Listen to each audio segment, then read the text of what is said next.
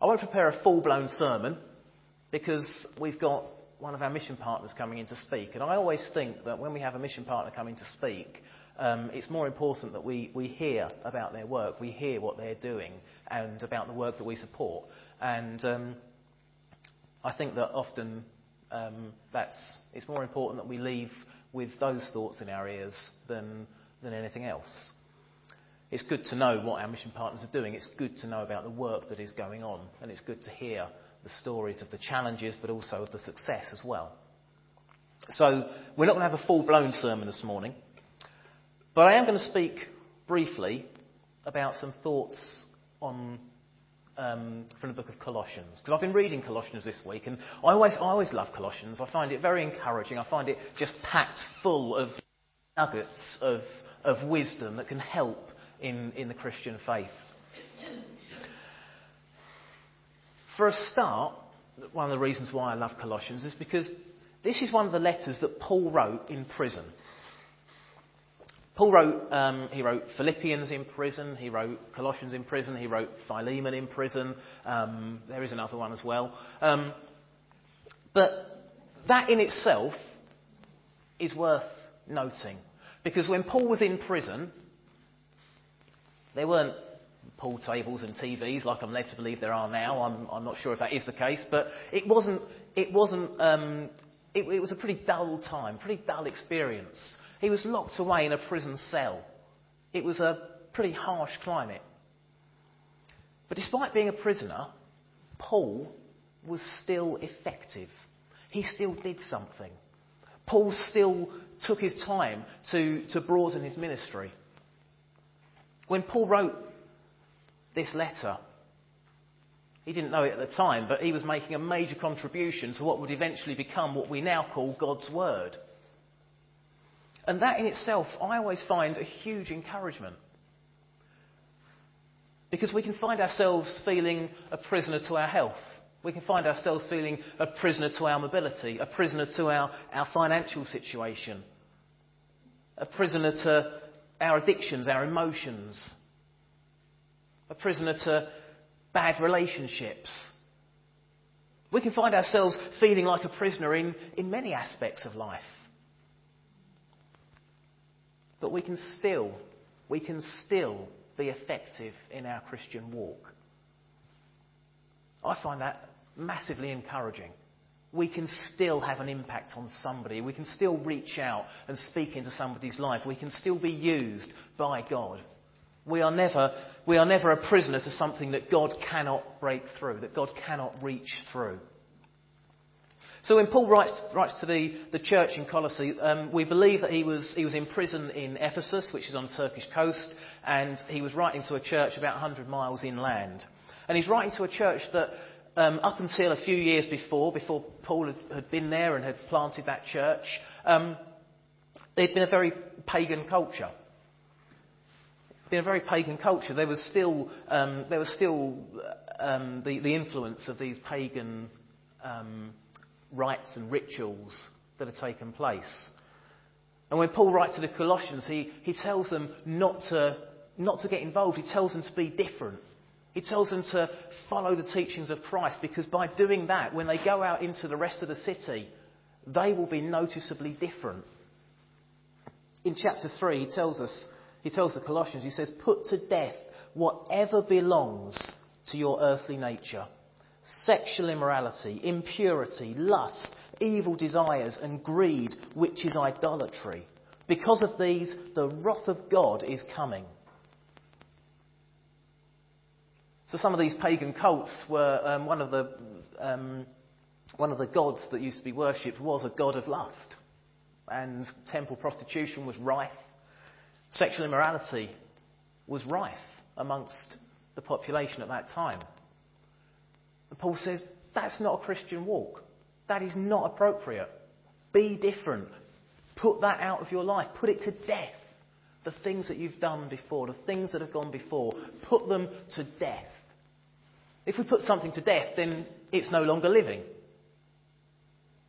So if those things are no longer living, they can no longer have an influence. They can no longer have an impact. They're gone. They may not be entirely forgotten, but they are no longer powerful. They can no longer do anything. They can no longer grow because they've been put to death. They're no longer living.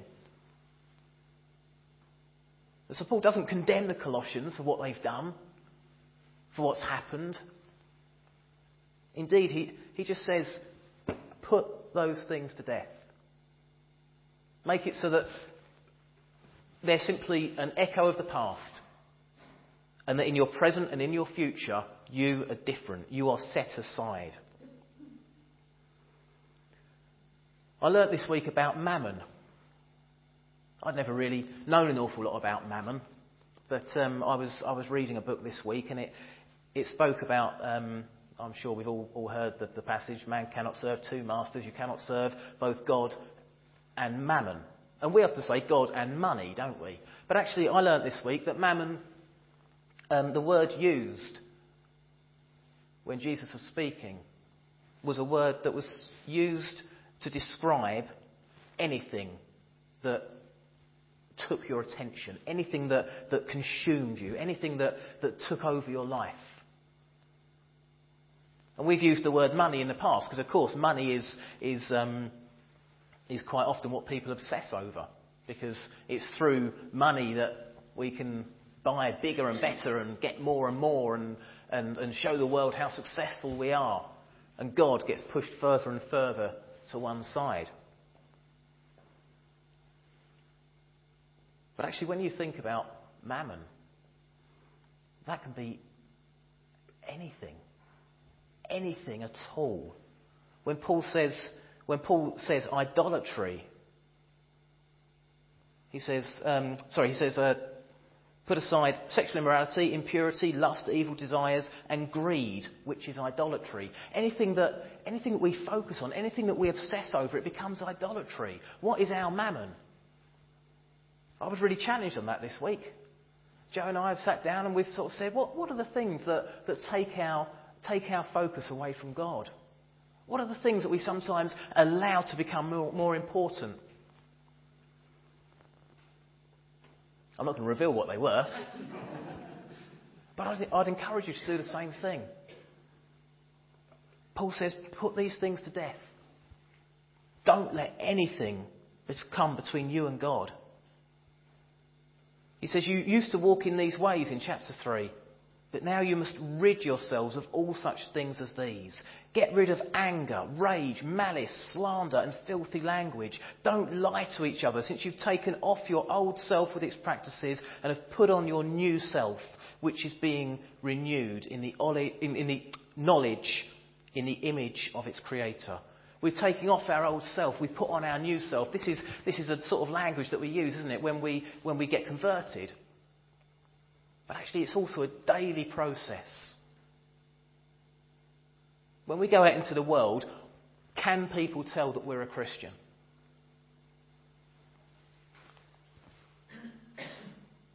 Can people look at the way that we react to certain situations, the language that we use? Are we the ones that stand out? When there's a stressful situation, someone says, oh my goodness, this has happened and I don't know what to do and I've got to go and do this and speak to them. Are we the ones that get whipped up with them and oh my God, I don't know how you're going to do that. Oh, I'm so sorry. Do we join in? Do we add to it? Do we encourage people to get worked up? Or are we the ones that say, right, breathe, calm, I'll help with this. You do this, things will be okay. Now, of course, life isn't always that simple, is it? If only it was. But we can make a difference in small ways in our Christian walk. I commend you to go home and read the book of Colossians and be challenged. Think about the message to that church. Think about what Paul was saying. And then question yourself. What are the things that we obsess over? What are the things that take our attention? What are the things that can push God to one side? We all have them, unfortunately. We all have them. And this is why Jesus made the point. We cannot serve two masters. We cannot serve God and mammon. The great thing is, it's never too late. It's never too late to take off the old self and put on the new. It's never too late to recognise in ourselves the moments that we don't act in a Christian manner and make a pledge that going forward we will. It's never too late to change our path. It's never too late to call out to God. Paul says in Colossians that Christ is all and is in all. Christ is the whole point of our lives, the whole point of our being. We are here because we're created by God. We're here because we are loved. Jesus is the centre of our very being. And we are called to make a difference. And we can make a difference because Jesus is all, but Jesus is in all as well. Every single one of us can make a difference. I always remember when I was at school, we had a textbook, history textbook, Modern World History, and I remember learning about the sort of lead up to the Second World War. And there was a picture in this book, and there was a German family. It was in Berlin, and they had a wheelbarrow. And in this wheelbarrow was stacks and stacks and stacks of banknotes. And this was at a time when the German economy was nosediving. It was in a state of hyperinflation. And the value was just falling, plummeting at an astounding rate. And I remember before I read the caption and worked out what was going on in this photo, I remember looking at that and thinking, wow, they must have been that week's lottery winners or something. Look at all that cash. That's incredible. Tremendous wealth. Wow. But then I read underneath that actually the economy was in such a poor state that the Deutschmark was at such a low value that the contents of that wheelbarrow wasn't even enough to buy a loaf of bread. Now here at South Green, we're not growing at the moment. And sometimes that can be hard. But this image has come to me this week while I've been praying and while I've been thinking about our congregation. And you know, it's not actually how much is in the wheelbarrow that matters. It's the value of each note. There could have been a £1 note in a wheelbarrow next to the one that was piled high with Deutschmarks. And that would have been far, far more valuable than the one next to it. We can obsess about size and about numbers, but actually we should obsess about Jesus in our lives. We should obsess about making sure that Jesus is at the very centre of our existence, that every decision we make, every word we utter, every thought that enters our minds honours him, reflects his goodness and his love and his glory. Because we can make a difference, whether we're a prisoner like Paul in some way, or whether we feel free to go and express ourselves. Whatever our situation in life is, we can make a difference. Because Jesus looks at us and he says, you are priceless. You are absolutely priceless. And that's really come to me this week. So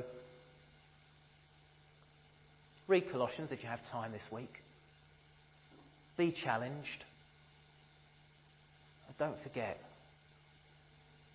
we're not like the banknotes piled high that weren't even enough to purchase a loaf of bread. We can be alone in an otherwise empty wheelbarrow, and we are still priceless to our Saviour. Let's pray.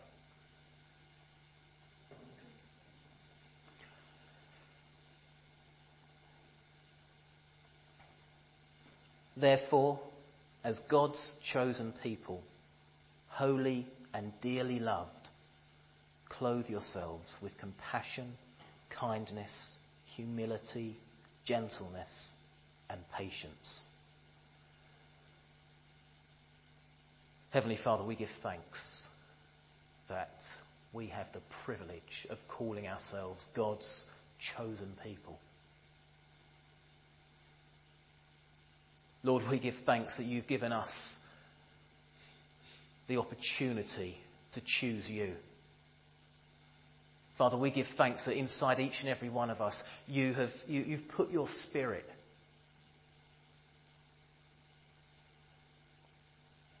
And Father, as we go into this week, help us to truly clothe ourselves with compassion, with kindness, with humility, with gentleness, and with patience. Father, whether we feel a prisoner in some way in our lives or not, help us to remember that we can still be effective. We can still reach out to people. Whether we're haunted by our past or whether we're focused on our future, Father, help us to remember that you are our future. That you do not define us by our past. But you've got a plan for us. You've got a future for us. Lord, we pray you'll help us to identify that and to live it out. Because, Father, we are your children. You are our Heavenly Father.